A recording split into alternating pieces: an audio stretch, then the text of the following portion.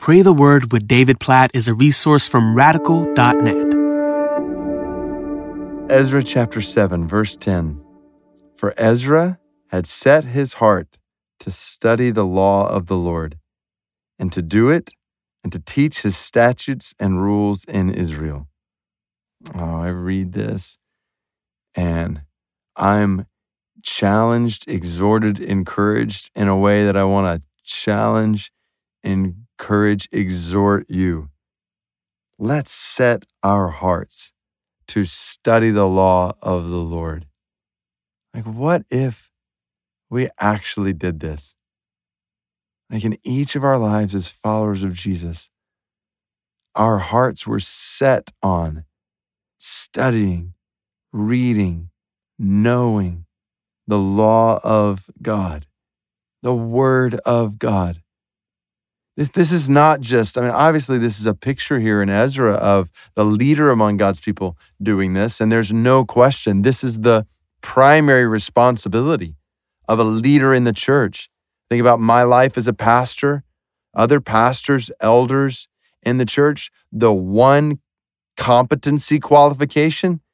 So there are all kinds of character qualifications in 1 Timothy 3, Titus chapter 1, but the one competency qualification is that a pastor, elder is able to teach, studies the Word of God, and is able to teach the Word of God to the people. This is how God leads his people through his Word, through the mouths of faithful pastors and elders who are proclaiming, teaching his Word. So there's no question, there's example here in Ezra for every pastor and leader in the church. So especially if you are a pastor or a leader, study the law of God and teach it faithfully. But this is not just for pastors, leaders in the church. I think about parents. I think about Deuteronomy chapter 4 and Deuteronomy chapter 6. Like, know this word and teach it to your children.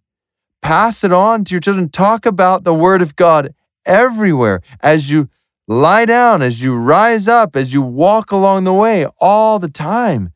So for every one of us as a follower of Christ, we are called by God to know his Word and to pass his Word on to others, to talk about his Word with others, to teach others his Word. This is disciple making, teaching others to obey everything Christ has commanded us.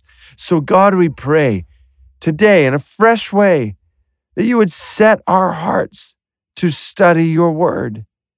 And I pray for this in my life. I pray for this in every person who's listening to this right now.